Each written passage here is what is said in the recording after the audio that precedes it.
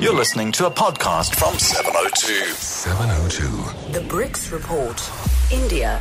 It's just gone 8:15 the time, and of course, a correspondent at Voice of America in New Delhi is Anjana Pasricha on the line from there. Anjana, good morning. Nice to talk to you. Good morning. How are you today? I'm well, thank you. We've been hearing about this. I mean, in India, you'd call them a god man, a religious leader. He's got a huge following, and he was sentenced to jail for raping two of his female followers. And this has caused all sorts of ructions. Why are people like him so popular in India? Yes, like Gurmeet Ram Rahim, the one who was convicted, the one you mentioned, India has actually hundreds of so-called self-proclaimed gurus who gather huge followings and wealth.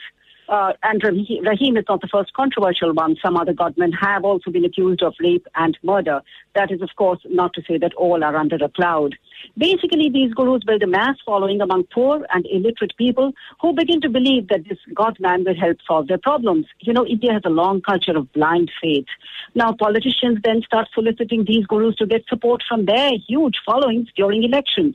So with political patronage, these gurus manage to build huge centers and escape scrutiny.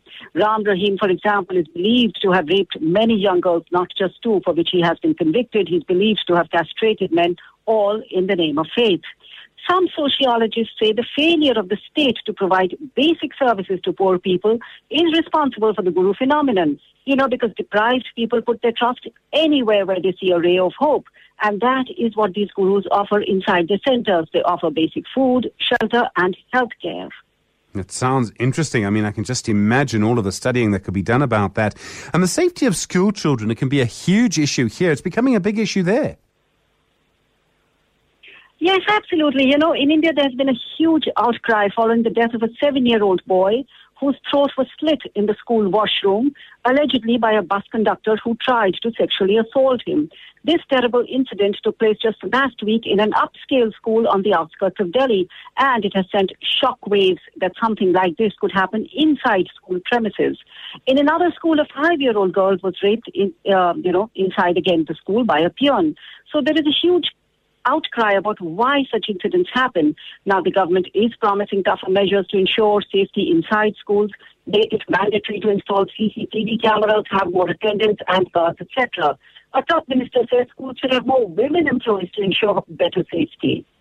And there's been a very interesting judgment about privacy in India. It's from the Indian Supreme Court, which really is respected there. How important is this?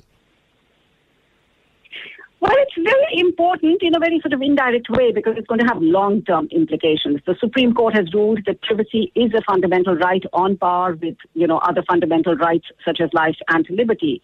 Now, this will have implications for a range of civil rights, from the way personal data is handled to gay rights. Basically, there were concerns that India could become a surveillance state after the government made it compulsory to use biometric citizen cards, which it has issued, for everything from opening bank accounts to filing tax returns. Some people said this is a violation of privacy because it means anyone with the person's biometric card number would have all information and data about him. Now, it also has impact. For example, a colonial era law in India treats homosexuality as a crime.